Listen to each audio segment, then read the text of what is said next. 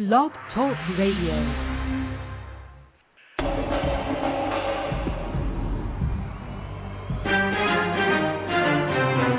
This is Our Common Ground, Alternative Activist Empowerment Talk Radio, speaking truth to power and ourselves. Who are you? You don't know?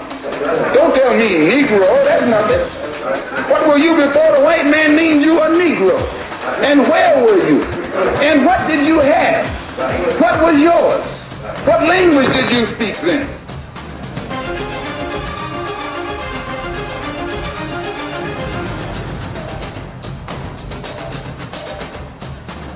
As you honor our forefathers and foremothers, I urge you to honor our living heroes. When you honor the names of Nat Turner, Harriet Tubman, and Malcolm X, I urge you to honor the names of Geronimo Gijaga, Sundiata Acoli, Mutulu Shakur, and Mumia Abu-Jamal.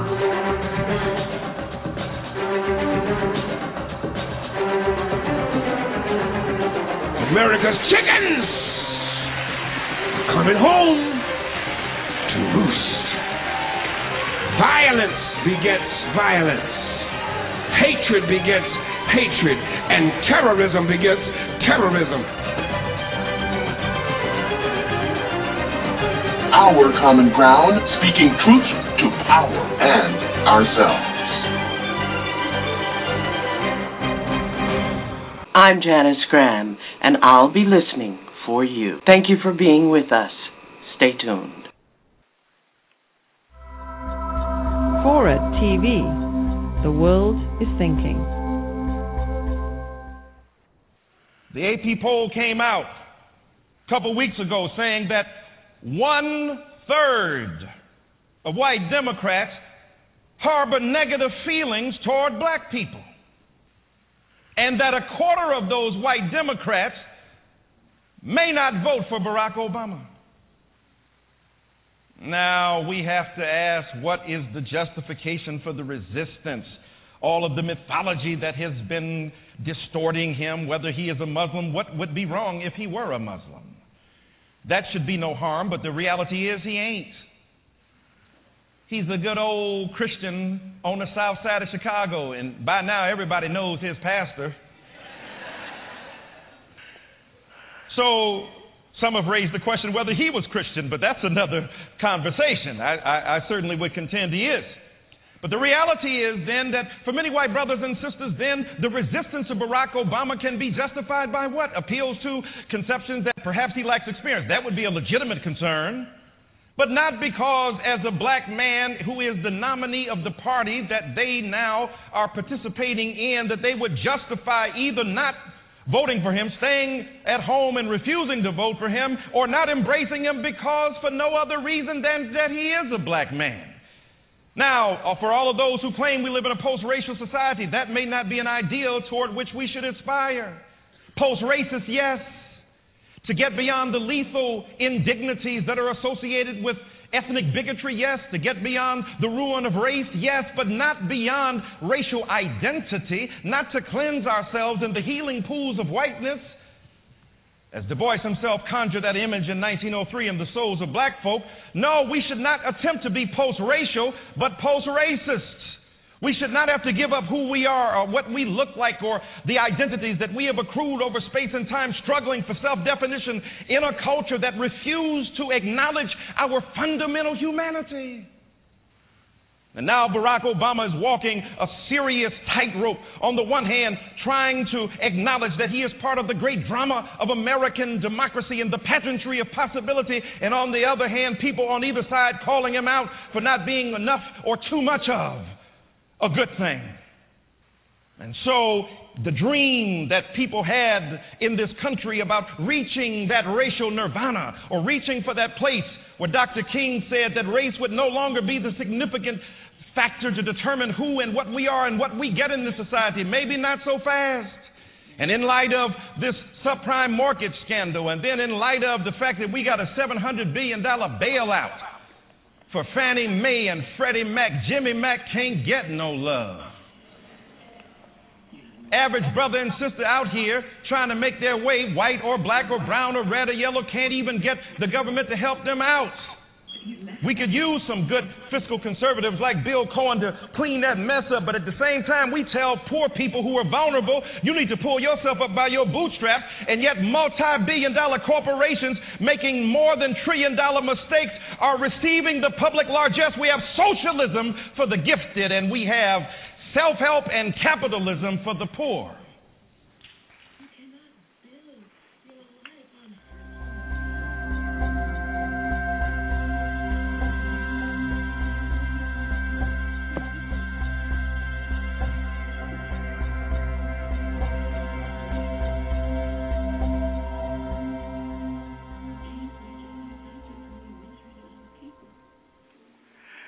Good evening. You're listening to Our Common Ground. Thank you so much for joining us here tonight, where we speak truth to power and ourselves. Tonight, our guest is Dr. Jahi Issa until March 2012. He was an assistant professor of history and Africana studies at Delaware State University in Dover, Delaware. During that time, a group of students assembled in protest of the Delaware State University president, Dr. Harry Williams, after the state auditor criticized the university's business practices and for the decreasing percentage of black students at this historically black university. Police during this time arrested Issa and escorted him away until he dropped to the ground and requested an ambulance. After being seen at the hospital and later released, the Delaware State University police charged him with disorderly conduct, resisting arrest, offensive touching of a law enforcement officer, and inciting a riot. Dr. Issa was born and grew up in St. Louis, Missouri, and was awarded his doctorate in history from Howard University. His forthcoming monograph examines the Universal Negro Improvement Association in Louisiana and its contribution to African nationalism. He is currently banned from the DSU campus and is facing a prosecution that could put him behind bars for more than 2 years. This incident has fueled concerns that Professor Issa's arrest and the pending charges represent an act of repression and retaliation for his forthcoming of the truth and the EEOC and other complaints he has filed while he was on the faculty at Delaware State University, and not because of any actual crime he committed. This situation is exceedingly outrageous. It depresses us all, and he is, of course, the person who is joining us tonight at Our Common Ground. We thank you for being here and hope that you will join in this discussion not only about Dr. Issa's incident, but also we hope that you will join us in a discussion about the future of HBCUs, the political structure, the financial malfeasance that we are seeing in many of them, and the financial collapse, and what it means for an HBCU to have to depend upon. Mr. Clean Magic Eraser Bath Scrubber. I heard it came from space. No. Somebody's going to have to turn their radio, their computer down. And what it means when our institutions have to depend upon external funding for their survival. Dr. Issa, thank you so very much for being with us here tonight, and we certainly welcome you to Our Common Ground. Yes, thank you very much. That handsome man that's on the picture that It's being circulated. Please tell me that's not you. That is not me. I am I much have more. two pictures of I am you, much and more handsome. Yeah, I look a lot better than that guy. I'm saying, I so apologize. I'm looking at I have two pictures that said Issa. And I said, okay, which one am I going to use? And I said, I like the brown shirt. No, it's all good. It's all good. He's a handsome-looking guy, so I hope he doesn't get angry. The other one is a handsome-looking guy as well. Well, yeah, I don't mind being represented by another handsome black man. So. Do you have any idea who he might be? I have no idea. The I world, have no idea. The world of the internet. Yeah. I mean, that picture clearly said Dr. Jahi Issa. Yeah. I don't know who put that out there. He might have been the security, the Delaware State University security officer who arrested you. Yeah, I'm sure. Well, thank you. Let's put it on him. I will certainly make a correction, and thank you I wish you had called me, because I used it on another promotion when you were with Ricardo Jones last Tuesday night as well. Okay. Let a sister know. Now, tell us, I've given our audience a pretty brief overview of this, what must be a traumatic and life-changing experience.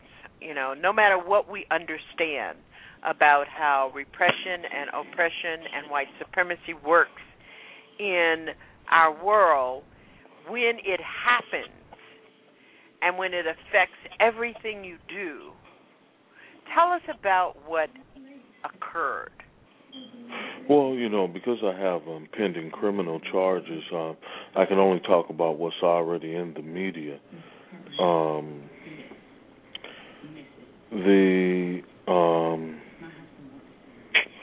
But I can say this: I was actually fired on August the 17th, relatively recently.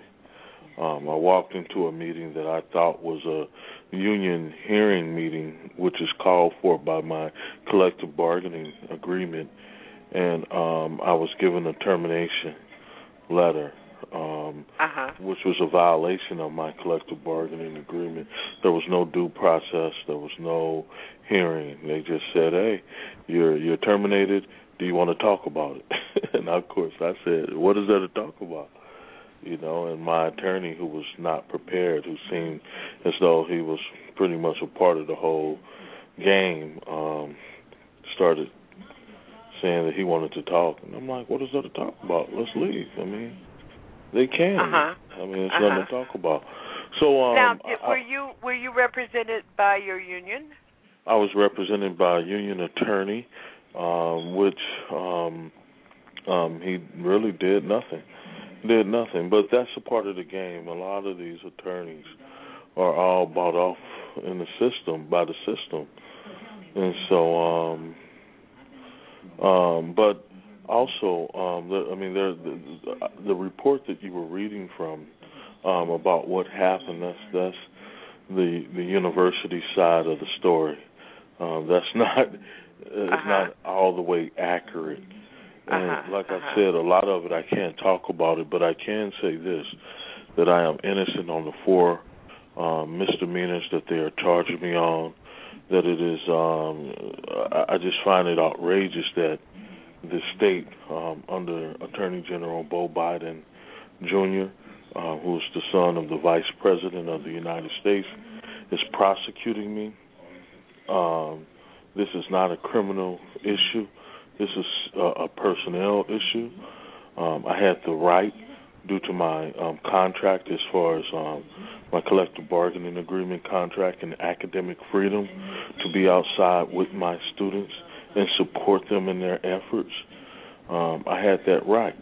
And I think I'm probably, as of a week ago, I was probably the only African American, or probably professor in the last 40 years who's been arrested for simply supporting students in their First Amendment right. And so, Dr. Issa, can I ask you to have whatever's going on in the background is coming through your phone? Sure. Okay, thank you. Let's first talk about the student protest. The students were protesting the actions and the financial oversight of the university. Right. They were, I think a few weeks prior, the university had put out a report. No, the state auditor had put out a report saying that there were issues with about $2 million. I think they were saying they were misappropriated. And that report it was on the news and in newspapers, and that the president had misappropriated this money somehow. I think that's how it was. And that audit report, if you go to just Google Delaware State University State Audit Report 2012 with the state auditor, you'll see that report come up. It's about a 10-page report. There were other issues going on at the university that I can't talk about because of the criminal matters. But I can say this: the students were to have a rally in front of the Martin Luther King Center, where they were going to demand more black professors. It was supposed to be a peaceful rally, and where they were going to walk to the Board of Trustees meeting, which is about 300 yards from the Martin Luther King Center, and go into the meeting, which is open to the public, and ask that the university hire more African Americans. Now, for those of you who are listening, Delaware State University is in Dover, Delaware, if you're just joining us. And it's one of the nation's historically black colleges and universities, what is fondly called an HBCU. It was established in 1891 as the State College for Colored Students by the Delaware General Assembly under provisions of the Morrill Act of 1890, by which land-grant colleges for African Americans came into existence in states that maintained separate educational facilities for black students and for white students. The school has an enrollment of about 4,000 students and is the second largest university in Delaware, and currently an estimated 72% of its students are African American. Our guest tonight, Dr. Jahi Issa, was fired from his position on August 17th as Assistant Professor of History and Africana Studies, and he faces some serious criminal charges and several years in jail. And these are related to, according to the official record, they are related to his attendance at a March 1st, 2012 student rally, a rally which, among other things, was against attacks on black education. And one of the slogans for this rally was, "It's time for a change." Now, according to the university, his permanent discharge stems directly from his attendance. But, Dr. Issa, I don't know, I don't know if that's the real story, and whether or not this has to really do with something that I really appreciated being able to read prior to this incident, when you wrote a report, a commentary, how black colleges are turning white and it was published in the Black Agenda Report, for which the show is a supporter. Can you talk about the relative relationship between that publication and your termination? Oh, sure. Even before the publication, I came to Delaware State in 2008 with good intentions, like any new professor. I left Elizabeth City State University in Elizabeth City, North Carolina, where I was at for 3 years, and I was recruited to Delaware State University. And going to Delaware State University, the first semester of my first year there in 2008, one of the senior European American faculty approached me and told me that I was too black, and that my classes, that I taught all African American history classes, that I was offending some of the white students and white faculty with my lectures, and that if I continued on that path, I would find myself removed from the university, similar to another black faculty member who occupied the office before me, in whom they discharged. So, I'm new at the university. I'm like, wow, I mean, this guy, he's 5'7", and, I'm 6'1", and I'm like, what nerve do you have to even come and tell me? But it told me a lot about what was going on. And even before then, I was told by the former president of the school, I was told by administrators that the school will be like a West Virginia State or a Bluefield State University. Now, these are schools that were that are historically black colleges. They're located in West Virginia, and they receive millions of dollars in federal aid for being historically black colleges. However, there are no black people at these schools, or there are very few. Like, I think at one of the schools is like 88% white, another school is like 90% white, and the African American faculty or black faculty is less than 3 or 4% at both schools. And so, when I was first told this, and when I arrived at Delaware State, they were basically telling me, you need to get with the program. This is going to be a white school, and you need to understand that. And what we're trying to do is move this school into a white school. So that started, bells started ringing. Now, when I was at Elizabeth City State University, which is a state school in North Carolina, similar things were going on, too. There, also, you saw a large influx of white students. You saw the dismantling of African-American faculty and them being replaced by European Americans and Asians and continental Africans. But and so I kind of started the research there, but I didn't know where I was going, and I dropped it. But when I came to Dell State, it was right in my face. So I began to look at. I asked one colleague. I said, "What is Bluefield State and West Virginia State?" I didn't know that they were HBCUs, and so I went online. And many people would not know. Right. Well, I went online and I looked. And, I didn't see any resemblance of an HBCU. You may now, but since my article came out, they changed both of their websites to make it look like there are black people in it. But I was like, wow, this school doesn't have many black people here. So I began to formulate this idea that I began to ask this question why are these schools calling themselves black colleges, HBCUs, when there are obviously no black people here? I mean, and so are very few black people. And that's how the research began.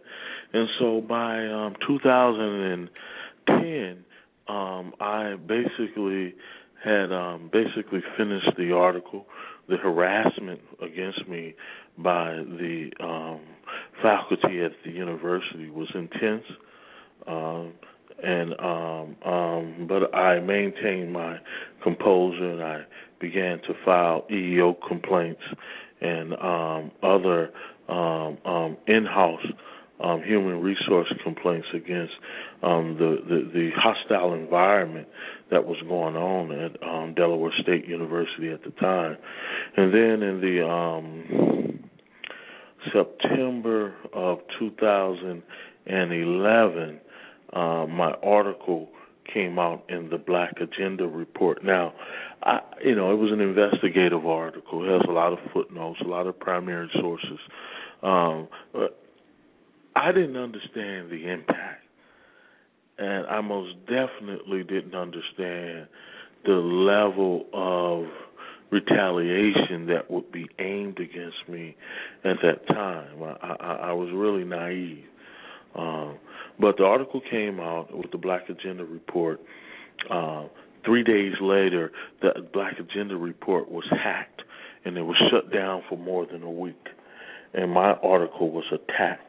And the editor, one of the assistant editors, told me that the website had never been hacked, ever. Mm-hmm.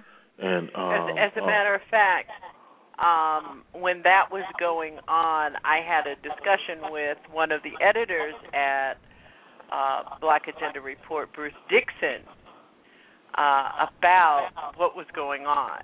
Yeah. Mhm. One of the things I want everyone to understand from this broadcast tonight is how important HBCUs are. And when they become dysfunctional, when the purpose of these schools are marginalized on one end and the mission is changed on the other, we need to take a very, very close microscopic look and examine what is going on. Here is this tragic oppression with Dr. Issa on one hand, and then you have Mars Brown University in Atlanta, which is another HBCU that is being foreclosed upon.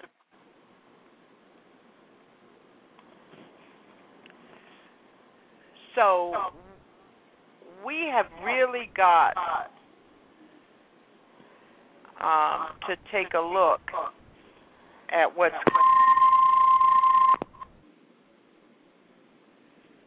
I'm sorry to interrupt you, but I wanted to make that point, Dr. Issa. Oh, no problem. Because let's talk about the whole. I mean, when you think about the potential that there's some heinous criminal activity going on in the background of this story. Well, first, even if we look at Bluefield State and West Virginia State, and if people read my article, How Black Colleges Are Turning White, the ethnic cleansing of HBCUs in the age of Obama, the article title was meant to be extremely provocative to try to grab attention and to create dialogue.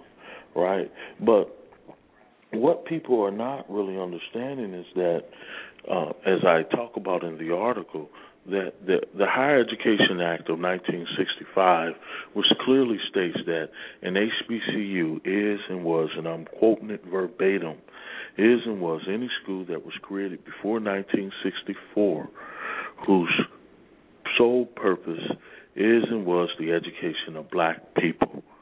It doesn't say Mexicans. It doesn't say Martians. It doesn't say people who live in the sea.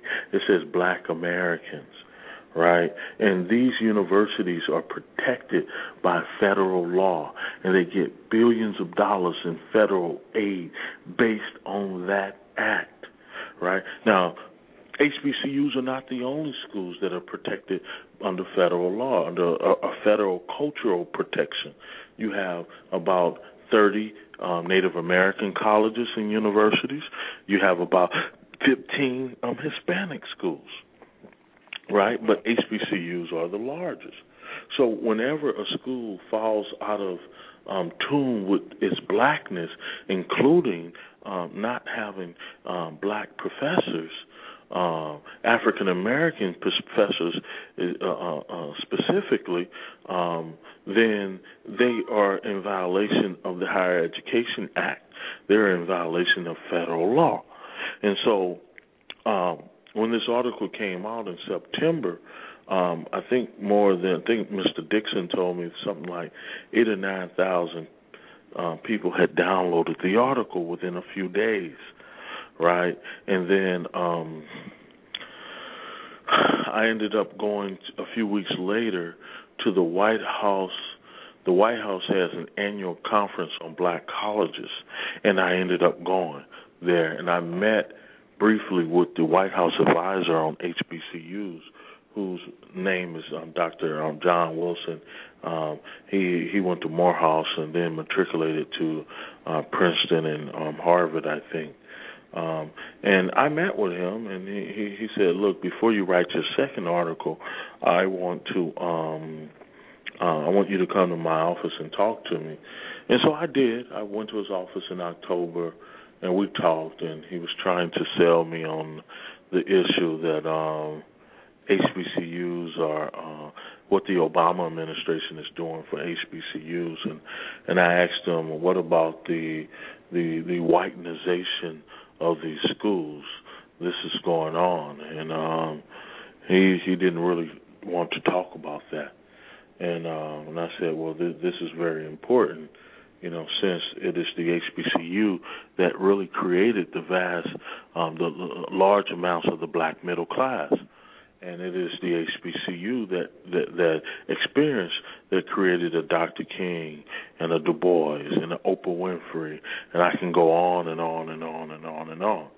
And so, but he really didn't want to talk about it. He pretty much gave me the impression that the HBCU is basically being black is a thing of the past. And so in October, I wrote a rebuttal in the Chronicle of Higher Education of an article that he wrote. And I went and wrote a response to it, basically saying that what he was saying was he was making an erroneous ideological stance by saying that HBCUs have all of these problems, and since they have all of these problems, they have to be reformed, and the best way to reform them is to get corporations to come in and take them over. And I said that will destroy HBCUs, and I said, and it would put HBCUs back in the hands of the people who had kept us in slavery and had kept us in Jim Crow. And I think I made this statement in my article. And then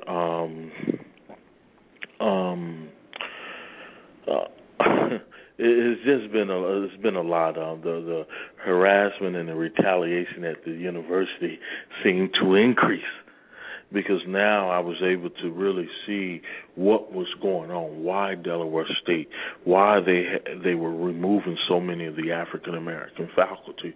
And there was an agenda where black administrators are brought into these schools to turn them over to white universities, essentially.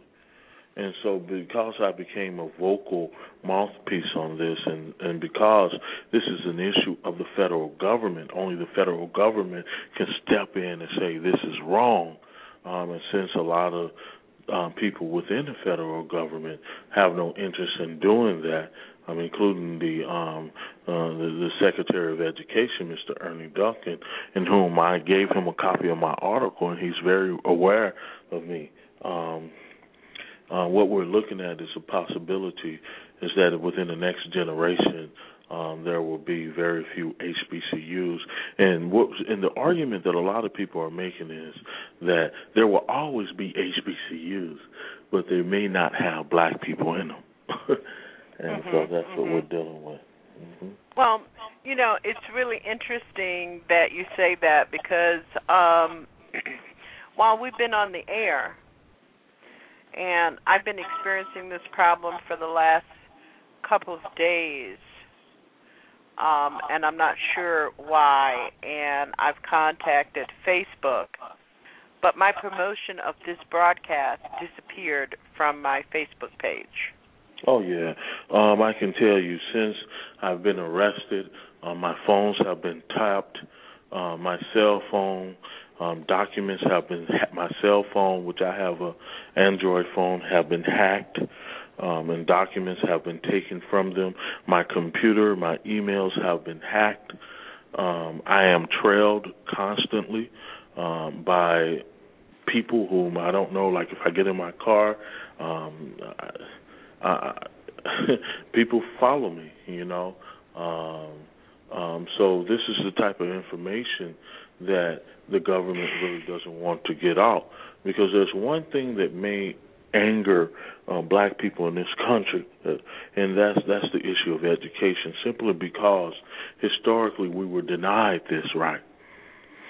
And now, since some leaders in this country are trying to give the illusion that we're in a post-racial world, then they feel it's necessary that they try to destroy these HBCUs. And I think people also need to understand, too, that although these HBCUs are grossly underfunded, and although there may be some issues at these HBCUs, the HBCUs, according to a report that I talk about in my article,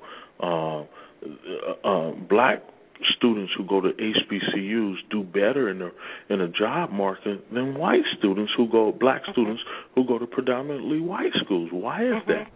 The reason is the culture emphasis. If you have a HBCU that has a majority African-American faculty, that African-American faculty is going to take you as if you were a child of his or hers. And that's true.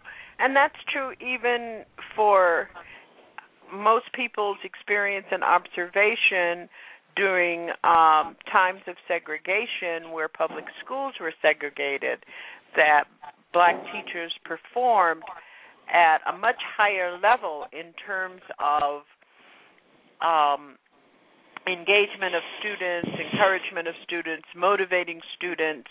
I went to segregated schools in South Florida, and I can tell you that I can read off a list and go on and on of the graduates of that segregated high school who have achieved at the various professions at a very high level.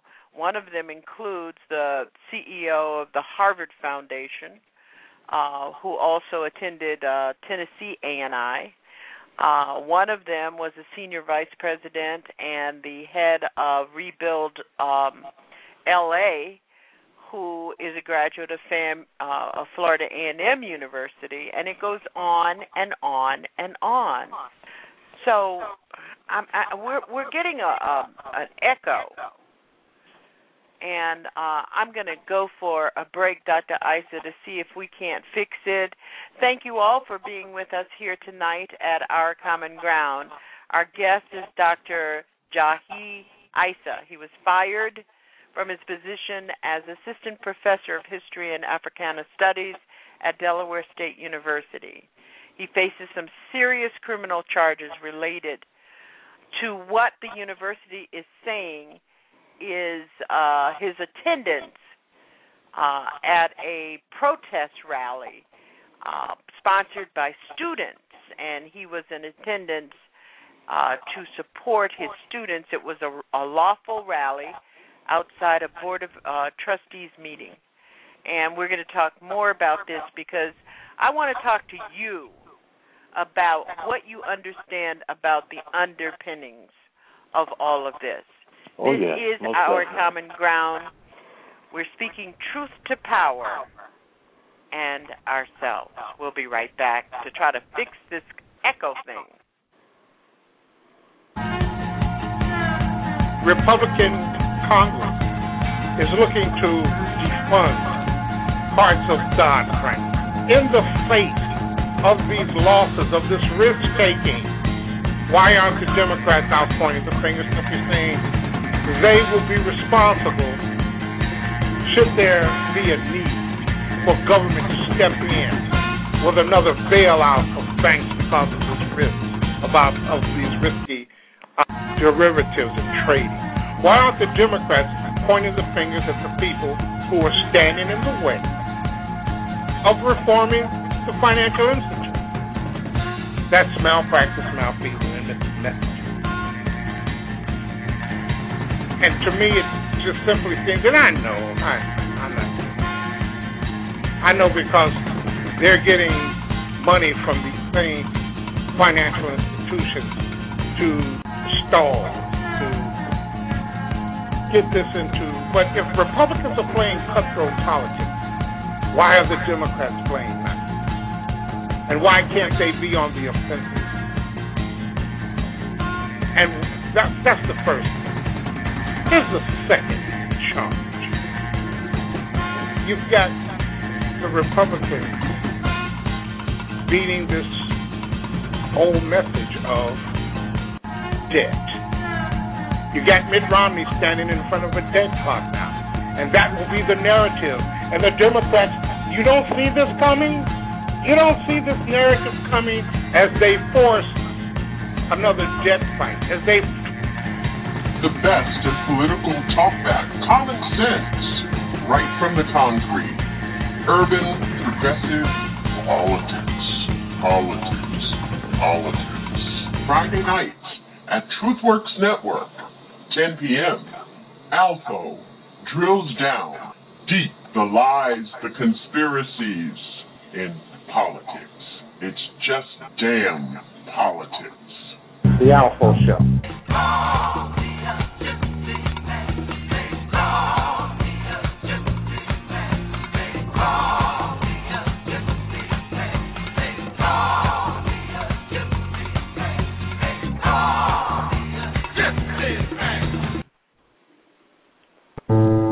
The act of suicide claims the lives of nearly 32,000 people annually in the United States, and an average of one person every 18 minutes dies by suicide.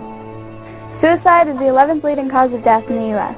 By way of comparison, homicide is the 14th. An estimated 730,000 suicide attempts are made in the U.S. each year. Almost 4 times as many males as females ages 15 to 19 died by suicide. More than 6 times as many males as females ages 20 to 24 died by suicide. Some possible reasons for suicide are depression, suffering, stress, grief, mental illness, family violence, alcohol or drug abuse, financial loss, and loneliness. More than one person is affected. Each suicide intimately affects at least 6 other people. Most suicide attempts are expressions of extreme distress, not harmless bids for attention. A person who appears suicidal should not be left alone and needs immediate mental health treatment. If you know someone that needs help, please call the National Suicide Prevention Lifeline at 1-800-273-8255.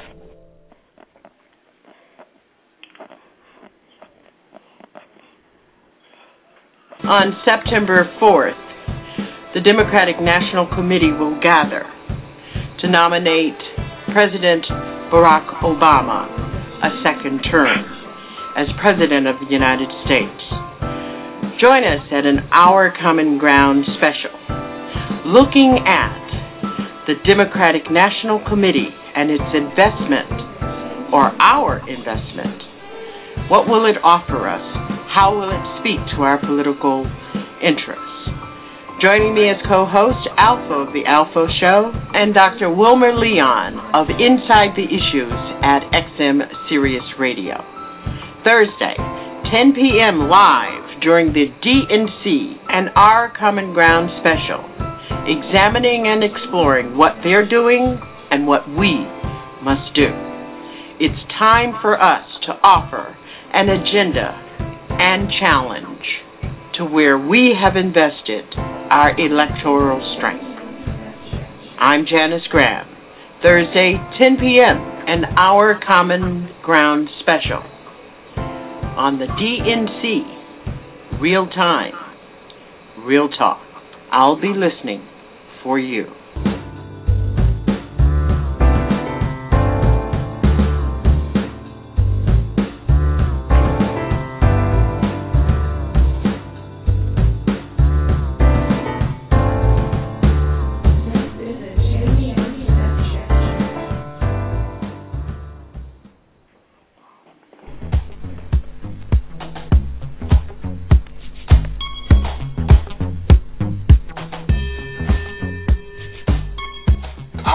common ground, speaking truth to power and ourselves. Thank you for staying with us on Our Common Ground. We're here each Saturday, 10 p.m. And don't forget to join our TruthWorks Network, Black Voice Collaborative, home of the Alpha Show Fridays at 10 p.m. and Soul Fire Wednesday, 10 p.m. Working While Black, special 6-week series on blacks and employment discrimination, coming on August 27th, Mondays, 10 p.m. Empowering Talk Radio broadcast. Now let's get bold, brave, black.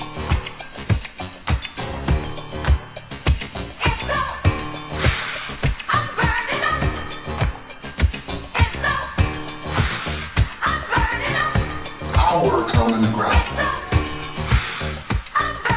Our common ground. I'm Janice Graham, and I'll be listening for you.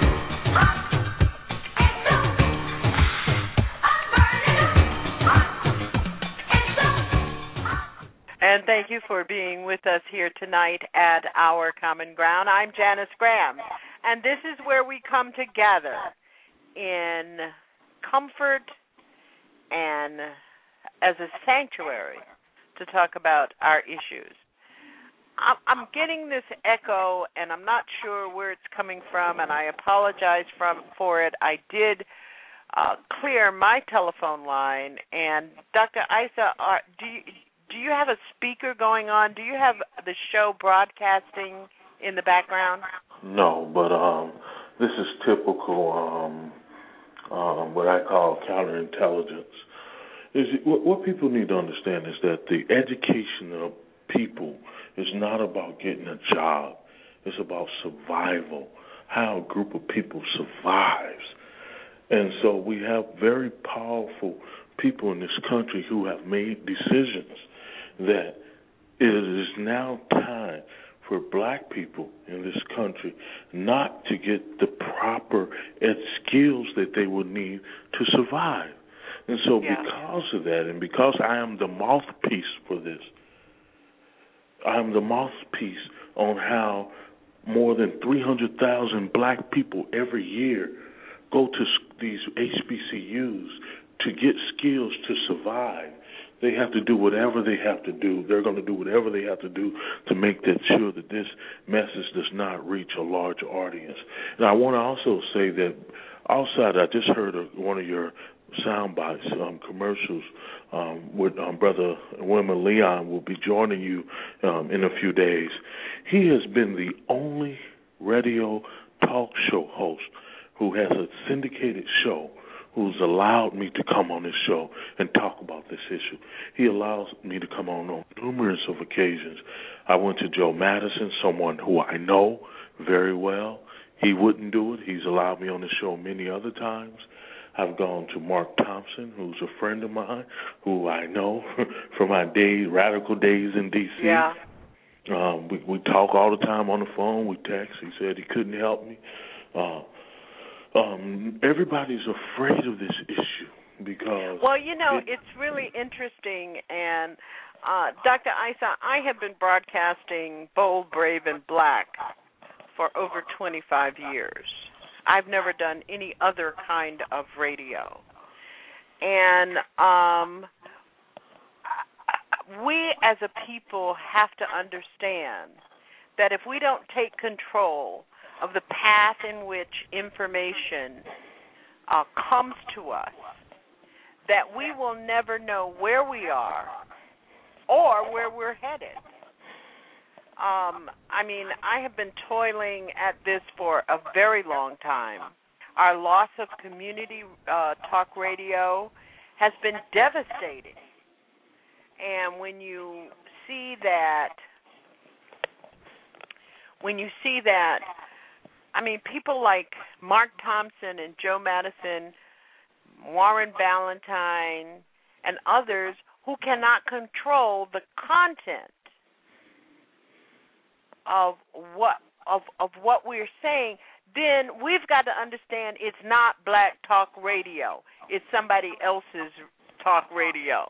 And one of the reasons, Dr. Wilma Leon is going to be joining us for our special on Thursday night as we look at what the Democratic National Committee is offering in their convention. We've really got to give him big kudos because he's been on this show a number of times. He co-hosted a couple of specials with me previously. So I'm glad to know that you do have support with people out there who will take the risk. But there are some who will not. And just because they talk about black issues doesn't make it black radio. You would think that my case, and people have told me my case is probably one of the biggest cases in the country. Here you have the son of the vice president. Remember, the vice president went around not too long ago to a group of black people saying, they gonna put y'all all back in chains.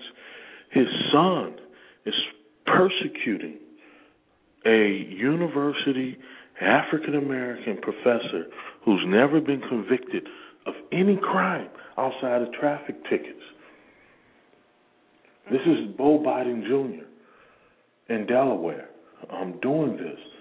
And you would think that being that we haven't had a professor, whether black or white, who was arrested for supporting young people in their First Amendment right to talk about very serious issues, that this will be an issue that will be over all the major networks. No, it's an election year. And one thing that they don't want to talk about is what is happening to black education in higher education. Another important issue that the students linked through my lectures is that the Supreme Court at this very moment is looking at a case called Fisher versus the University of Texas. And this is where they are about to rule in October on whether or not African Americans or whether or not predominantly white schools will be able to continue allowing African Americans to be admitted due to affirmative action. Mm-hmm. Affirmative action in higher education is gone. They're about to end it. So on one hand, they're attacking the HBCUs, right, on one hand. Then on the other hand, they are about to end affirmative action in higher education. That means, do you understand what I'm saying? This is serious. I understand exactly what you're saying. It's very serious. It's one of the biggest issues in black history. And, that's right. Even if you look at Howard University and the ratio of white professors to African American professors, if you look at Fisk University and you look at the faculty, and then you begin to look at some of these state like FAMU and Alabama State and some others, and you look at the student body. Let me tell you another incident that I think it is important for us to really take a look at and understand the backdrop of the story. At Florida A&M, the law school was merged with the white law school. Mm-hmm. The School of Architecture is one of the top schools of architecture in the country, and they're getting ready to merge it with Florida State University. No, this is all by design. This is what I'm saying. It's all by design. Now, what is absolutely happening? Absolutely by design. You have a group of elitist whites who, like I said, they are running this illusion that we live in a post-racial world. And so in that, they really believe that there's no need for black colleges. Why? Mm-hmm. We got to understand what have these black colleges done to scare these people so much? Well, like I said, Du Bois came from one. Dr. King came from. The whole black middle class mostly have come majority from these schools. And the socialization and the type of education that you get from these schools, there's constant constant affirmation of culture, that you have to be better, that you have to go back and do something for the community. And so some people have deemed this as basically almost as a national security threat. So they feel that they have to go and attack these schools like this. Also, a lot of these historically black college presidents are being vetted by very powerful organizations, meaning that all over the country, this new school of black administrators at these universities, their whole purpose, not all, but a lot of them, and I have proof of this, their purpose at this point is to make sure that these schools are whitened up. Yeah, and so this is why you see this at Florida A&M. This is why you see this at Elizabeth City State University. This is why you see it at Tennessee State University. In fact, just last week at Tennessee State University, and I will ask your listening audience to, if you don't believe me, just Google what I'm about to say. 7 days ago, a young woman professor by the name of Dr. Jane Davis, she was arrested, just like me. And she was the president. She was arrested by the university president because she was vocal on the mismanagement of what they were doing at Tennessee State University as it regards to faculty. I read that. I did read about that story. Now, I've talked to her on numerous of occasions since she's been arrested, and we both come to the same conclusion that there is a conspiracy to destroy black colleges with black presidents. This did not just happen. Look at who they're putting on the boards of directors of HBCUs.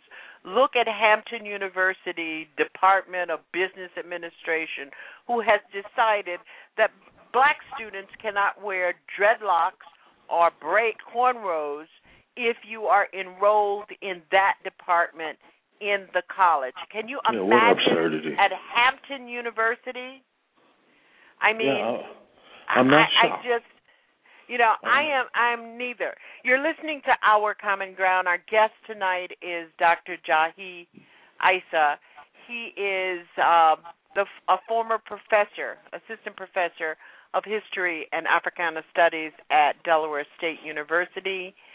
He faces serious criminal charges and several years in jail as a result of a student rally protest that he attended, according to the university. But he is also,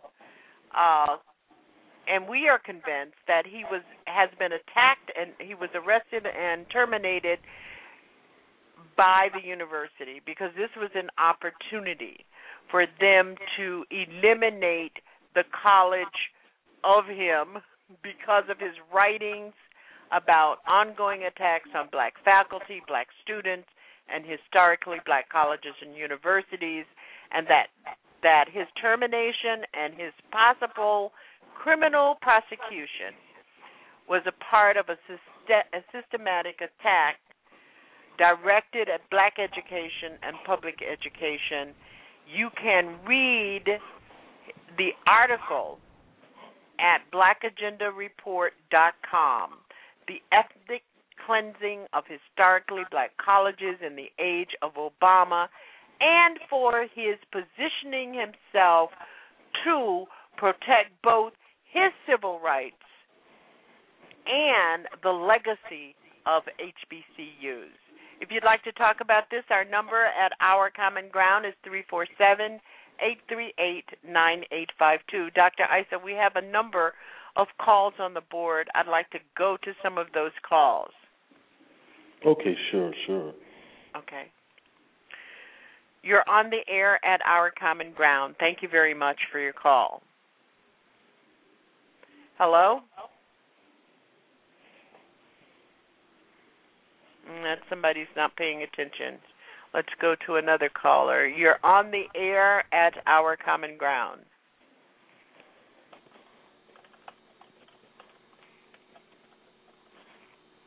Okay. I'm deleting these calls because, you know, this show has been plagued by paid trollers from the neoconservative Ku Klux Klan, whoever, however they are. You see what I'm saying? Oh yeah. I mean, but this is not different for me. In the 1980s, it would be no surprise to me if I came out of the radio station, went to my car, and found dead birds, broken bottles at the door of my car, tires that had been flattened, cut, whatever. One of the most risky things that ever happened was there was a threat against my daughter, who was a high schooler at the time. So, you know, this is not new to me. Recently, I've had a number of, I don't know if it's hacking or if it's complaining, on Facebook announcements about various topics for this show, as well as TruthWorks Network. Set Afire, Soul on Fire has been a point of protest by reporting the posts from Soul of Fire. So prophesize on, folks. Just bring it on, because I know how to do it. 646, you're on the air. I respect you. Thank you for your call. Yes, good evening. Doc, you know, your plight is not a surprising plight that's facing our people. You know, my question to you is this. What is the possibility of you organizing some of these HBCU students to put together not only a think tank, but institutions to collectively start businesses? Because, you know, the graduation and intellectual capacity of most of those students have the tools to create business and industry. I don't understand why, you know, we educating these kids to go work for white folks. You know, at what point in time are they going to do what Booker T was talking about? Building up our own communities, neighborhoods, and continent. Well, that's exactly how I taught at Delaware State University. I didn't teach kids to solely go into the workforce because, one, there are no jobs for our people in the workforce. We've been replaced by whites, and so that's what's going on now. So I will talk about the importance of like the business school, starting having an endowed chair on African American entrepreneurship. Right, I would talk about the importance of in my lectures, in my history lectures. I would tell all the kids that you need to really start thinking about starting businesses in our communities that will reflect where we can come and spend money within our own people, and not just locally and nationally, but globally. These are the things that I would teach. Now, starting a conference, I would love to. I tried to do one in February. We had pushed it back to late March, but of course I got arrested, and you know, I'm still really almost in shell shock that these charges haven't been dropped. But I understand, you know, what this is about, and that the stakes are very high, and that they see me as the mouthpiece and as a potential leader. And so they're going to do everything to try to marginalize and undervalue me in my efforts. Well, you know, the good thing, brother, is that you clearly understand that, because with the stance that you're taking, they definitely going to attack you and continue to attack you. But at some point in time, we're going to have to figure out how we could come together and deal with our situation as a people on a global level, because this country is going downhill, man. This is not a country that is on the uprise. I mean, unfortunately, we as a people put too much into America and don't look abroad on any type of level, and that's really what these HBCUs need to be doing. They need to be forging relationships over on the motherland, because we possess all of the skills to build the nation and uplift the nation. And like you said, man, these people need to be able to educate their own and give their own jobs. So the attack that's being placed upon you is not surprising, man. And I will definitely keep on top of this. And if there's a petition you have online, I'll sign it. And I'll definitely try and find you on Facebook or something like that, because you must be supported, man. And it's a shame that them Negroes in these HBCUs don't come together and support you, because it sounds like you talking what they need to hear. And unfortunately, they're scared of brothers like you. But best of luck to you, brother, and keep up the great work. Let me tell you that the HBCU Institute is supporting Dr. Issa in this matter.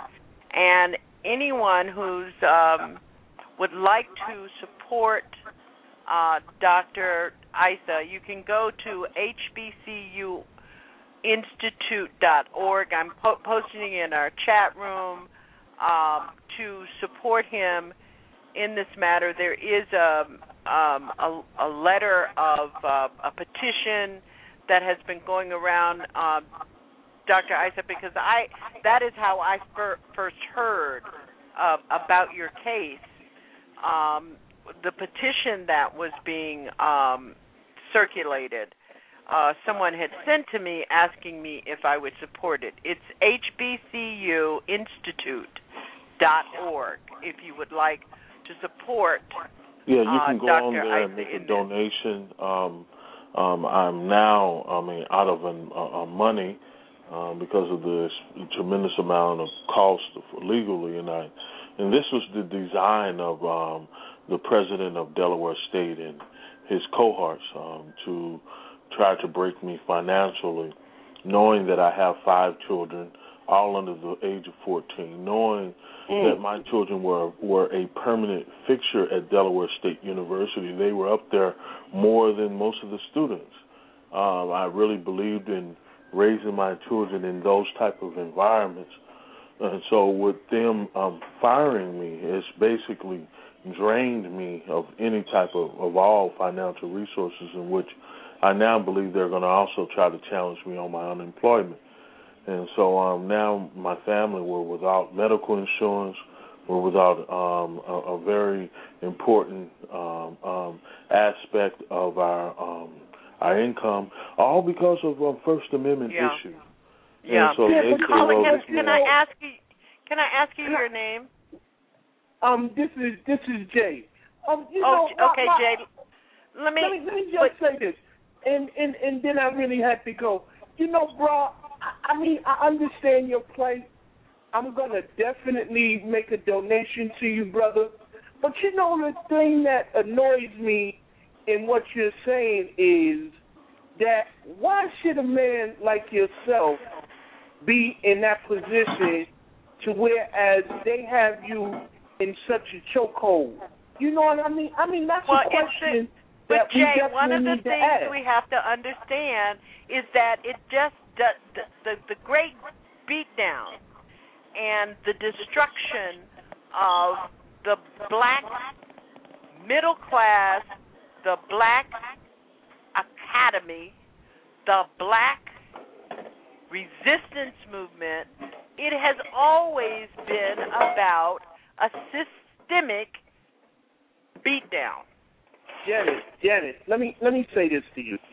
I understand clearly what you're saying, but I have to totally disagree with you, because, and the reason why I say this is, and I think the professor will understand it, you don't stand up to liberate a people and be in a position to where, as if they decide to take your job, you're now decimated to not be able to take care of your family. And it doesn't make him a bad guy. It's a problem that we as a people suffer from, because he's not supposed to be in that position, because he's already clearly understands that these people are the enemy. So you always have to have some sort of outside resource to be able to survive. And this is what we as a people make our biggest mistake in. We have no other outside resource to be able to take care of our families. And I'm not criticizing you, brother, because I'm going to donate to you. I'm just saying that this is an example that we as a people have to look at and address and deal with. I hear you. I'm in agreement with you, but there are some other issues at play that, there's not even enough time for me to really deal with. Brother. But I understand exactly what you're saying, and I'm in full agreement. It was the timing of everything. The timing had to be right, and it is what it is. Yeah, it is. I mean, there are very few of us who take care of our families, who are in a position where we are not dependent upon a system that if we buck it, it will not be vicious onto us. 916, you're on the air. Thank you, Jay, for your call. 916, you're on the air.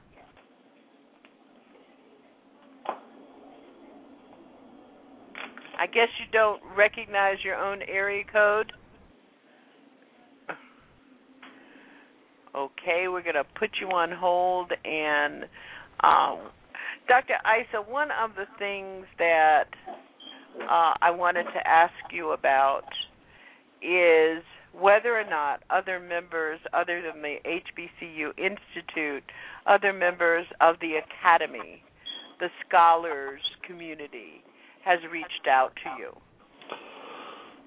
No.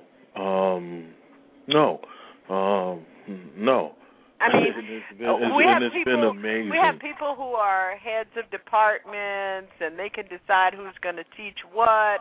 I mean, individually, I've had people to come and say, we're concerned, and we're going to write a letter, we're going to do this, but there really hasn't been much support.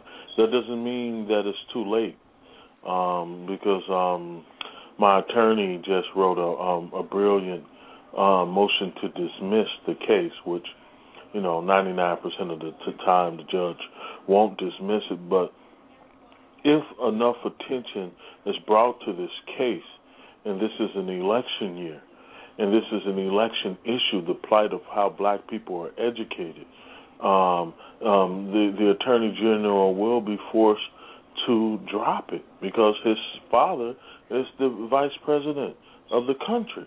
And so I have I got verbal support from the university alumni, but since then that has all waned.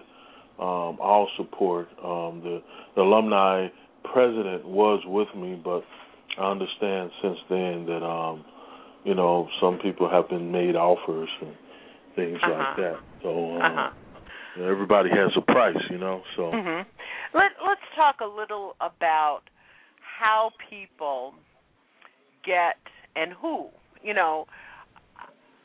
the political aspect of how you get appointed to a board of trustees. I mean, we've got problems with board of trustees on every angle.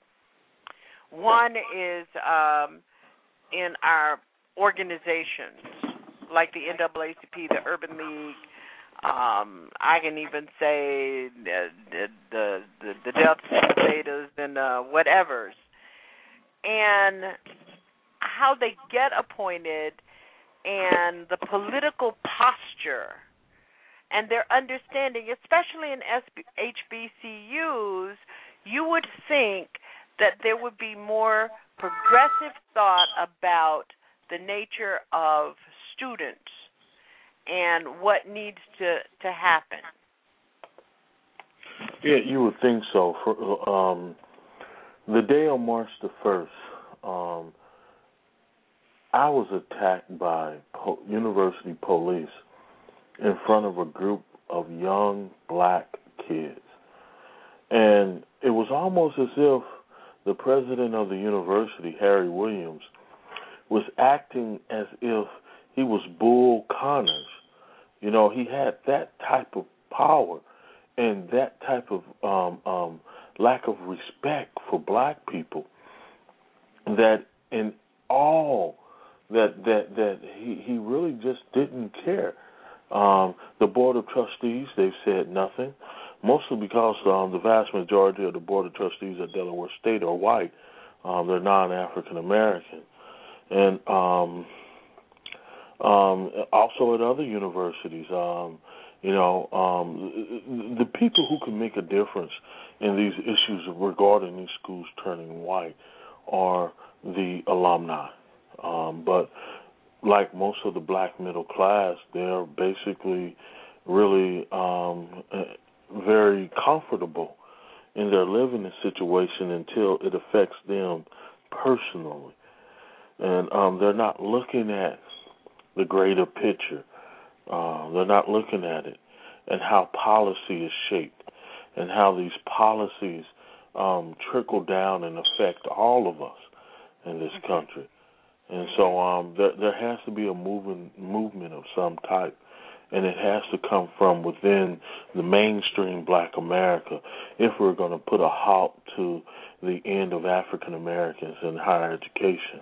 Mm-hmm. I'm wondering how many of you out there really think about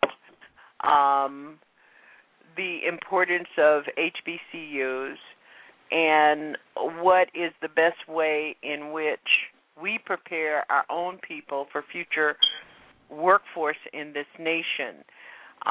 Historically, black colleges and universities suffered nearly $30 million in cuts to their base of federal funding as a result of the mandated funding for fiscal year 2011 budget appropriations.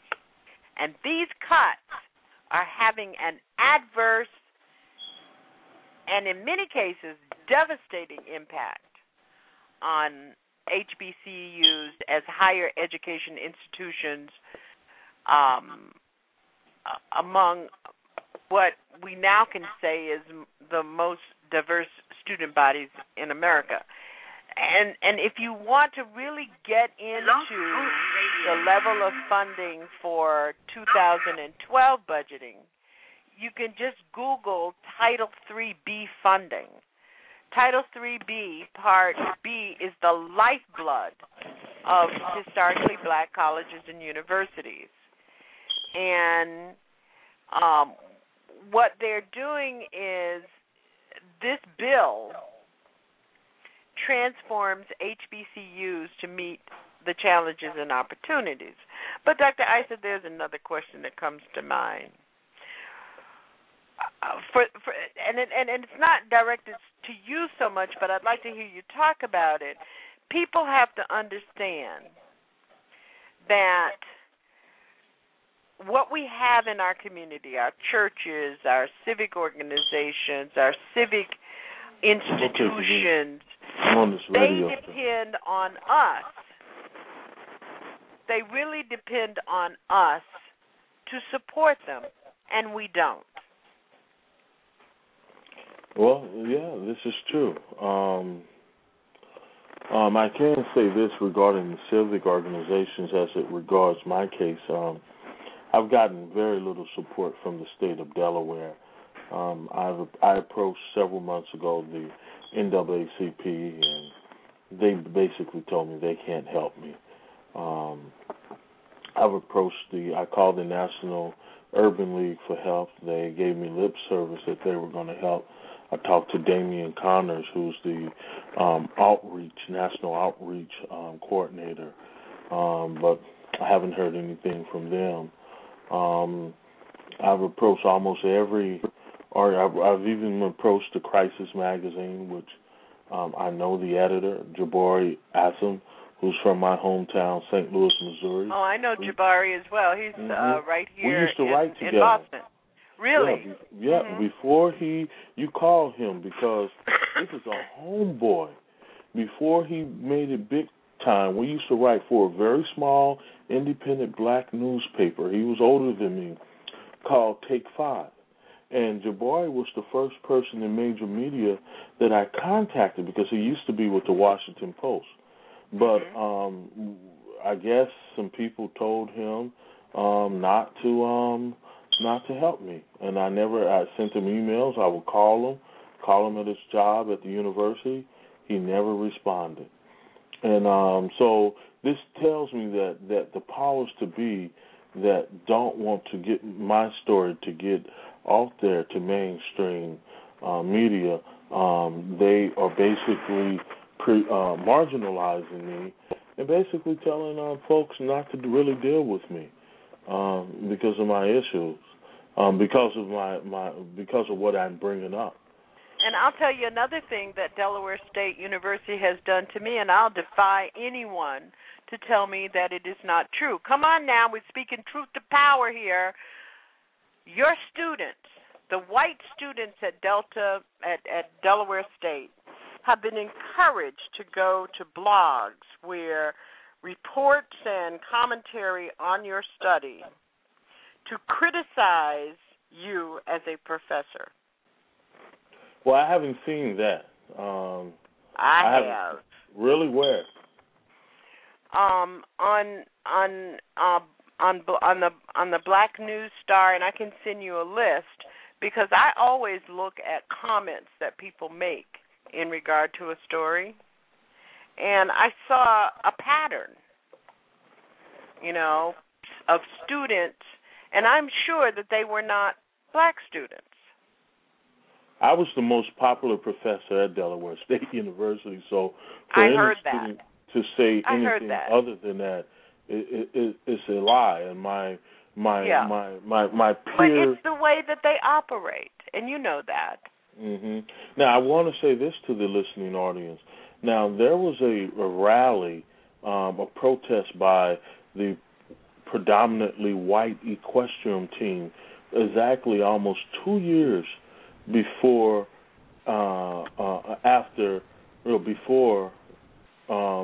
the black students having their rally, and the predominantly white equestrian team, they rode, because the university was considering cutting their budget, they rode horses across the university lawn. They didn't have a permit. They went to in front of the administration building. Their horses defecated all over the campus. They called the president names. They had a bullhorn. There were faculty and white employees of the equestrian team. They were out there screaming and yelling in front of the media. They went up to the Board of Trustees meeting. Nothing was done to them. So when a group of black kids did this at a black college in front of the Martin Luther King Center, they basically lynched me. It was a lynching. It was a lynching that was done by a black president because the white people in the state told him to do it. Yep. You're listening to Our Common Ground, and our guest tonight is Dr. Jahi Issa. Thank you so much for being with us, and we're going to go back to our phone, 773. You're on the air. I respect you. Thank you for your call. Well, good evening, Janice, and good evening to your guest, Dr. Issa. Yes, Alpha of the Alpha Show, out of Chicago. This is classic. This is a classic. You see, you can go to Joe Madison. You can go to the other... Mark Thompson. Max Zamella. It doesn't matter. They are capitulating to the threat of not getting advertising. You see, this entire system has been co-opted. If they give you a platform to air your grievance, they will lose some advertisement, which will in turn allow their mother stations to question whether or not they should be airing their product. So you are simply in this bind, and you are dealing with Ricardo Jones. You already know where your redress to the hostile work environment with the EEOC. You know where that's going. You know, you've seen the numbers. Yes. How many cases are verified or given the green light. And what you are simply a victim, a prisoner of this political fight. And, you know, it's like so many of the other fighters, truth or freedom or civil rights fighters who have fought the same kinds of fights have been allowed to wither and dwindle on the vine because we don't support our own. We don't support those who are trying to support our youth. You will not find black youth, even those who are going to school, who are willing to do anything other than yell, scream, and talk. You will find no financial aid, and the mere fact that you are in a position where you have 5 children and you have a household and all of this to maintain, this is nothing more than political terrorism. Yeah, that's exactly what it is. It is, and it's a fascist. It's very fascist. Like I was saying earlier, and my phone, my house phone is going dead. I'm going to have to call back on my cell phone. Okay, Ms. Graham. We'll take a break, and Alpha, stay with me because I like political terrorism as a word that we use. I think we have to be very, very careful. Dr. Issa, go ahead and call back in, and the area code will still be 302? Yes. Okay. I like the notion, Alpha, that you use of political terrorism. Because we have to start, and I think I was talking about this a couple of weeks ago, we have to start using the language that fits where we are. Well, that's what it is. And when you look at it, you know, Janice, we know about the extent of right-wing think tanks. And with the Koch brothers funding or founding 85 of them, don't you think there's one that's working on Dr. Issa's case? Mm-hmm. Don't you think that there's one that he is their topic? Well, you know, one of the things that I was getting to earlier in my discussion with Dr. Issa is this whole thing with FAMU. When we know anything, that school is going to be totally dismantled. It's going to be dismantled because it's going to be integrated into the larger, predominantly white state university so that the athletic, the basketball, the baseball, and the football revenues that come out of that school can feed. They've been trying to do it for years. Now let's go on to Morris Brown University. Morris Brown University was established by slaves. You know, and we cannot, and I don't want to go on a tirade tonight because I'm trying to be peaceful, because the RNC convention, them people just wore me out. Well, and this morning, Melissa Harris Perry, who has just lost and has no insurance on a house that she bought to restore across the street from where she lives, was blown down by Isaac. We had people who were devastated, absolutely devastated, in Louisiana and parts of Mississippi by Isaac, and I'm just worn out. But I will go on this tirade anyway. if we don't start treasuring, if we don't start valuing what is worthy that we have, it will all go away. Well, it's about to all go away. It's about to all go, and that's a sad state of affairs. And who stood up? What black commentator has stood up and talked about political terrorism against black people in this country? Not one of them. I mean, Melissa went off this morning, and she really went off. She lost it this morning, and she apologized, but she was absolutely right. The killingest part about it, this was directed at a minority young lady who simply has found her way into the financial arena, and she's doing well. So she's adopted the narrative. Dr. Issa has joined us again. Thank you, Dr. Issa, for joining us again. For those of you who are just joining us, you're listening to Our Common Ground, and tonight we're talking about the case of Dr. Jahi Issa at Delaware State University. This man is facing going to jail over this bullshit.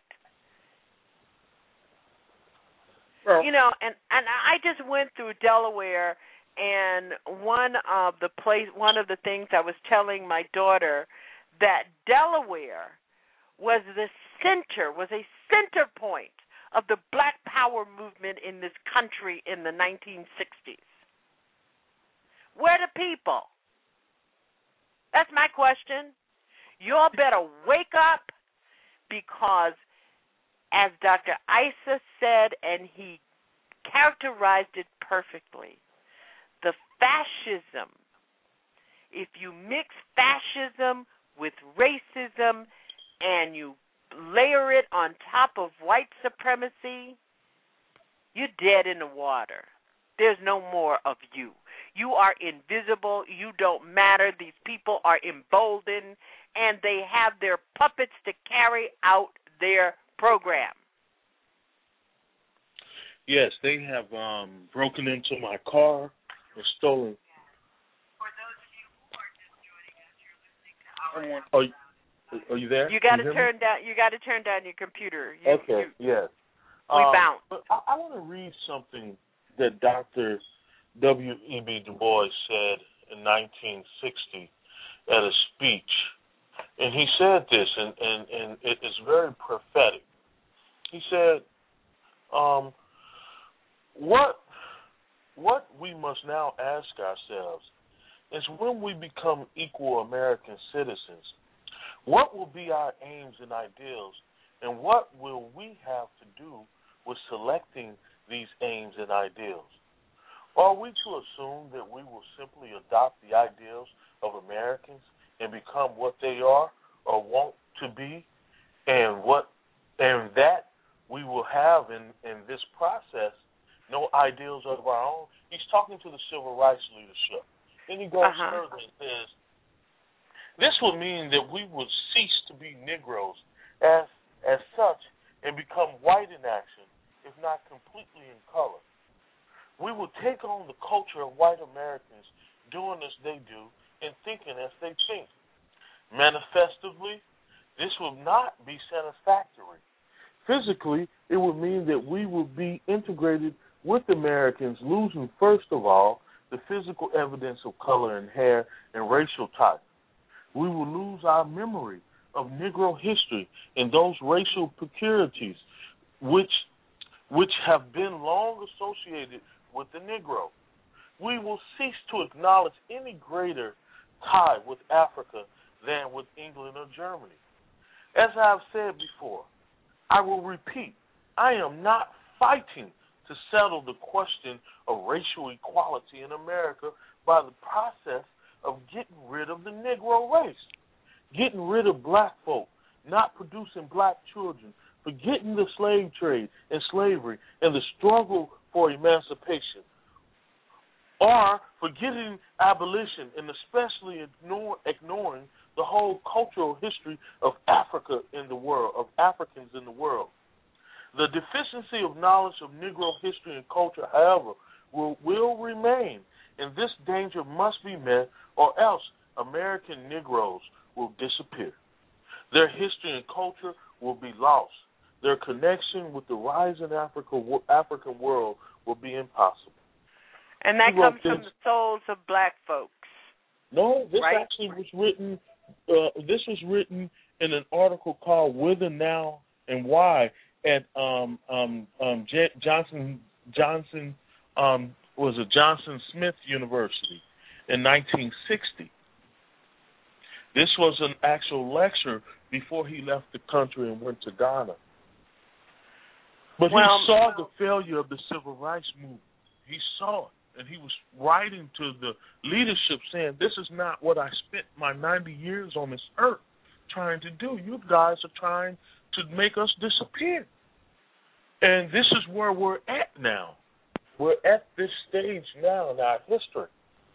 And this is why I felt it was important that I write those articles and that I work with my students and I stand with them and I tried my best to get them to think. And that's what the crime, that's why I'm being persecuted by this government, is because I got black students to think. And that's a crime now. It's a big crime. Mm-hmm.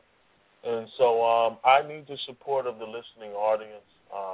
I need your prayers. I need any type of financial assistance. I need people to start petitions. I need people to help me with an array of things, you know. I think this issue should be a presidential issue, the importance of black education. Because when we can't expect those guys who are on mainstream radio to do this, they're not going to do it. They're getting paid not to do it. So this has to come from the people. That's my plea, and that's why I sacrificed myself that day, hoping that someone will listen and someone will say this is wrong. We have to worry about how black people are educated. I am Dr. Jahi Issa because people stood up for me, people that I never met. And when I went to the 3 HBCUs that I attended, I was treated on every level like I was somebody. And when I entered some of these schools with less than adequate skills, but when I finished, because of the love that these people showed me, because of the love that they showed me at these black colleges, I was on par and I could compete with anybody coming from Harvard, Yale, or any university around the world. You got to stay in your microphone, otherwise we lose you. I'm sorry? Say that again because we didn't get that because your mouth was away from the microphone. Okay, I was saying that I am Dr. Jahi Issa because people sacrificed.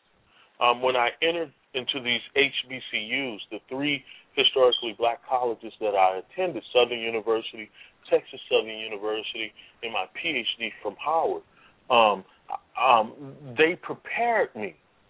And so when I saw that there was a program in place to try to destroy these schools, I realized that I was probably the only one that could write and stand up and speak truth to power about this. Now, I never anticipated that I would be persecuted by some of the most powerful people in the world.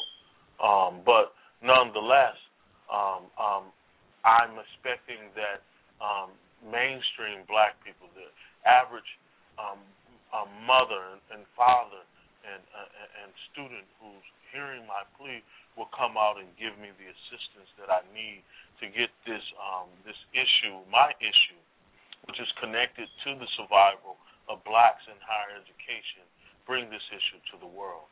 So I do need help.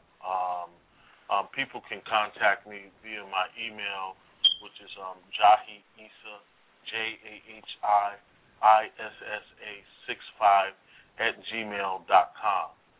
And I do need help. I'm unemployed now.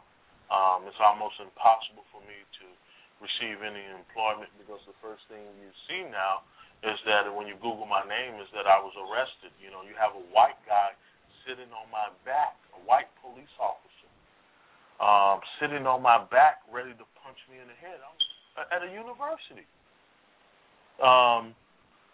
This particular officer, he used that picture as a trophy, and he got a major promotion at another police station. We keep losing you. We keep losing you. Yeah, I think this is you're losing me because the fascists who have control of my cell phone are doing this. Well, we're not going to let you go simply because of that. We'll just struggle through it. But one of your passionate commentary there that strikes me is that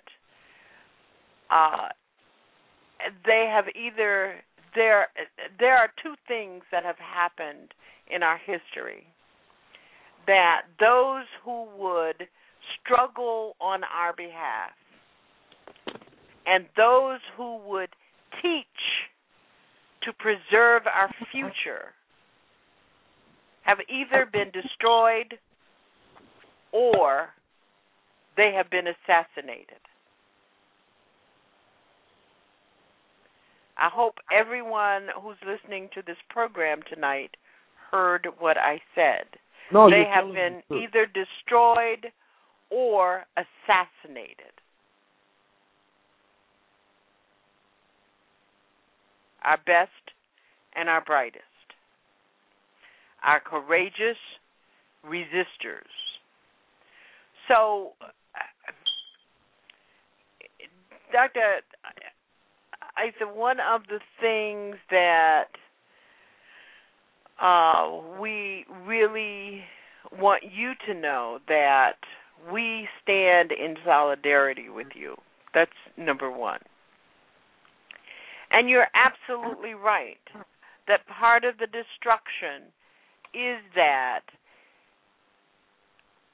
our children watched a black man act to destroy another black man. Our children understand, and you have to remember, you have to remember out there that these HBCUs have been the lifeline of our people. Both my parents, my grandmother, my grandfather, all attended HBCUs because that was the only option. And for so many of the students who watched Dr. Issa be accosted and attacked by campus police and taken away by police. I mean, keep in mind, Dr. Issa, at the time of this incident, had to be taken to a hospital because his blood pressure went up above 200. He was hurt in this incident. He was injured. His shoulder was injured. And these people are insisting. I mean, here's a man who had this happen, then he goes to the White House and he talks to all the right people who could make this just go away. People who could put together who could pick up a phone and call Dr. Williams and say, make it go away. Find a place for him in another institution. And don't forget, we're also looking at another one of our brilliant ones, Dr. Julianne Malveaux. She left Bennett, and nobody understands how that happened and why that happened. Another HBCU. Another black, bright, and best. Oh, I'd like to ask Dr. Issa, what did they charge you with? I'm being charged. Can you hear me? I can hear you. Yes. Okay. I'm being charged with causing a riot, when there was no riot. Verbally assaulting an officer, which I did not do. I'm being charged with. Let me stop you. Are they saying a police officer or are the campus police? Campus police. Okay. I'm being charged with resisting arrest, which I did not do, and I'm also being charged with offensively touching an officer, which you have to intentionally do that, and I had medical conditions that you have to deliberately, intentionally touch someone, and they're making an argument that I intentionally touched this black chief of police who sought to arrest me because the other black police would not join in this, and this was the new black chief of police who was forced to retire from his position. He was the number 3 person for the state troopers because of some alleged rapes and that went on and under before he had this job. Yes, and he had just gotten this job like 2 months prior, and this is how he redeemed himself to the white world. And but none of the other black police would assist in trying to take me down. Yeah. And so yes, there are a lot of other issues that it's not enough time to talk about. Yeah. But, Alpha, thank you for your call. You've fleshed out some very important issues here. Okay. And we look forward to hearing you on Fridays at the Alpha Show on TruthWorks Network. Dr. Issa, what's the future for you now? Well, I have a very good criminal attorney. I need to get, because of the breach of contract with the university and my collective bargaining agreement, I have to find an attorney that will represent me on that level. As of now, I don't know, because the firing was unexpected. I thought, at least I had another year on my contract. At least that's what the contract did, and I thought that the AAUP, the American Association of University Professors, would help me since I'm a due-paying member. But since they all were in on this school turning white, they gave very little help. It was a lot of mouth. So right now everything is up in the air. I have to find a place to stay because we can no longer live in the place where we presently stand. So I don't know. It doesn't sound good. It's a very dismal future. You see, in the 60s, they would kill us. We know that they, like you were saying, they shot Dr. King in the face. People tend to forget that. And they shot Malcolm X in front of his wife and children, shot him in the chest. But now what they do is kill you financially, and then they try to marginalize you in front of the world. And so without the support of people like you, which I am extremely grateful that you are giving me the time to get on your show and talk about my issue, people can just Google my name and they'll see the abundance of articles that have been written on it. So you asked me what happens next. I think that really depends on your listening audience and other people. Hopefully other people will hear my story and want to fight to get me on some mainstream media to talk about this. Well, we certainly wish you the best. I know that this is a very tough time, especially having children who have to also become victims of this very outrageous circumstance. And certainly you and I will talk. I have some ideas. I don't know if you have talked with Rick Adams up in Pittsburgh or talked with Ron Daniels about the State of the Black World Conference in Washington, D.C. in September, this month. But I think it's a place where you might might be able to also tell your story, and I'm hoping that I can make that happen. So thank you very much, and I hope you'll call in as one of our commentators as we watch the President Obama take the stage on Thursday night at 10 o'clock. Most definitely. I love it. Okay. Thank you, and Aborigani.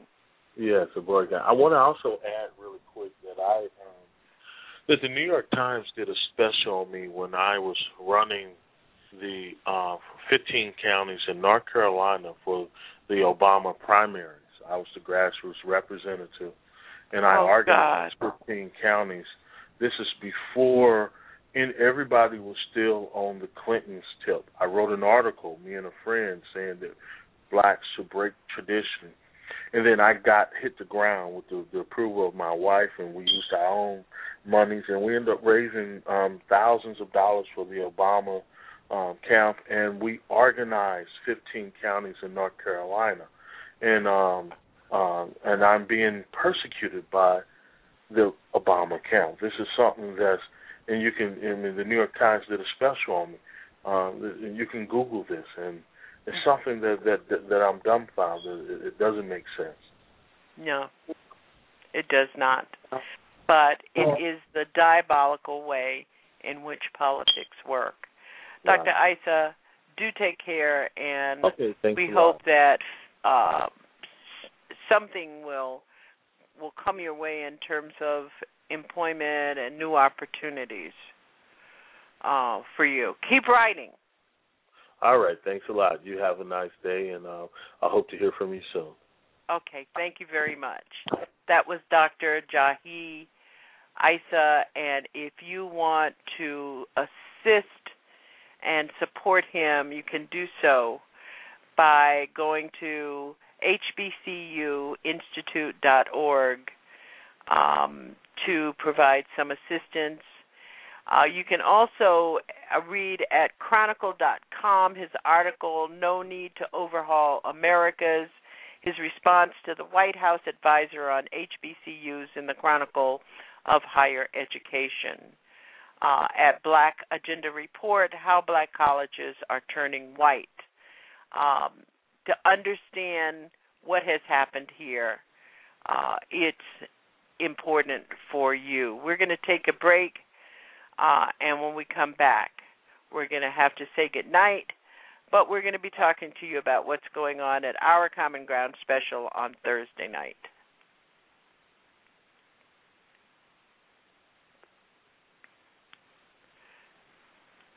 TruthWorks Network presents Working While Black, a 6-week series on employment discrimination and racism in the workplace, how African Americans cope, face, and struggle with employment discrimination. What are the laws that protect us, and what are the agencies that do not?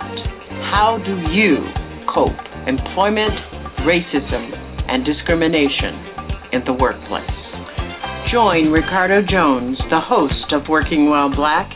He is a former senior investigator at the Equal Employment Opportunity Commission. Join Ricardo Jones in Working While Black, only at TruthWorks Network. Working While Black, Tuesdays, 10 p.m. at TruthWorks Network, where the truth must be spoken more than once.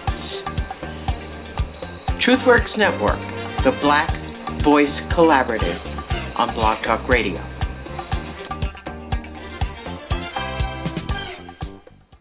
And we want to remind you of the I Declare show that airs Monday through Friday, 11 a.m. here at Blog Talk Radio. Where spirit matters. Across the board, the reality of racism, the part it is playing in frustrating the aspirations of millions of black children all across this country through poverty, through inferior public schooling, through poor health care, etc., and recognize the part that racism plays in that, or we aren't. And if we aren't going to recognize it for them, then we're not going to make any excuses about policy failures in the White House either. If it ain't no excuses for them, it ain't no excuses for him. If they can face the hell that they're catching and still be expected to succeed, then damn it, we expect to get a public option. And we expect to see some social justice. And we expect to see something done about the plight of the poor. Don't give me that the economy is too bad. You know why? Because we got no excuses. Because it's a zero-sum game. We believe.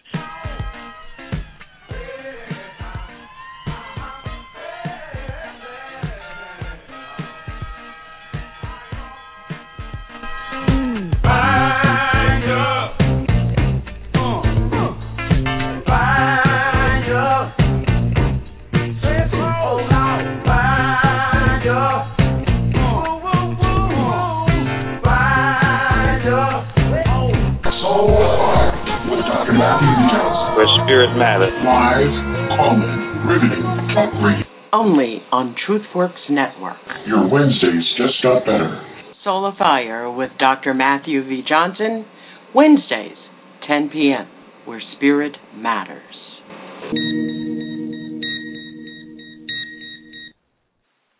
Oh, we be playing some happy songs tonight. Y'all ready? If y'all ready to sing it?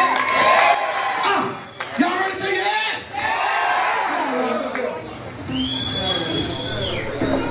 This is Our Common Ground at Blog Talk Radio, speaking truth to power and ourselves.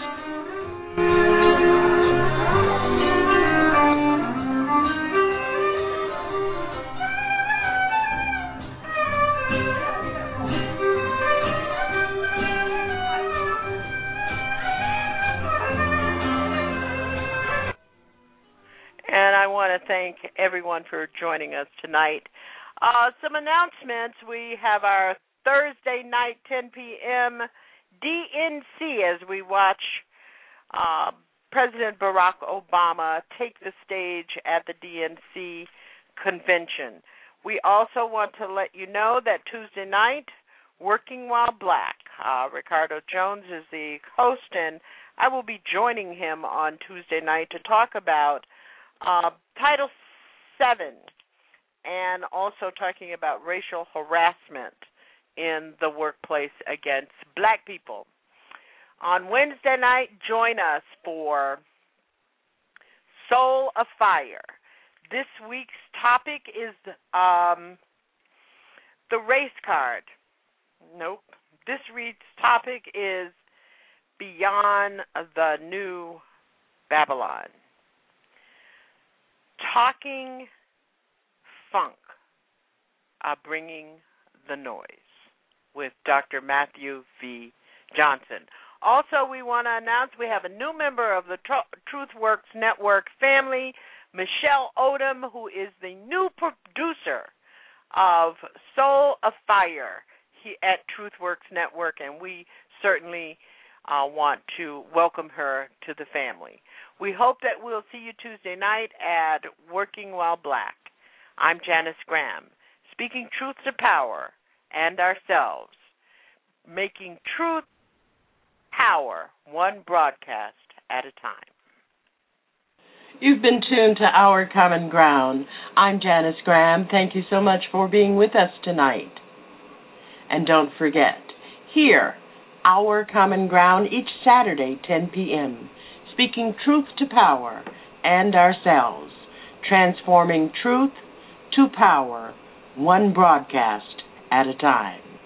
Have a great weekend.